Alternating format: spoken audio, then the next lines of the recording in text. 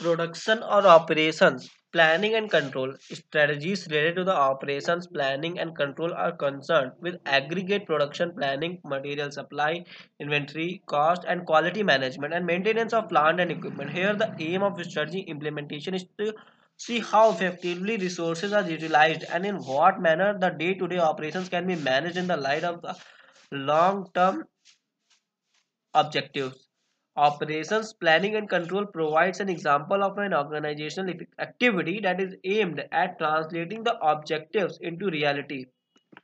Some companies are use some companies use quality control as a strategic tool. The operations policies at KSB Pumps Limited lay a great emphasis on quality aspects in implementing its strategy of stable growth. KSB Pumps has built a solid reputation for its quality products. Structurally, it has a separate department of quality assurance having two groups of quality inspection and quality engineering. Thus, quality is a consideration not only at the inspection stage but is built into a design itself.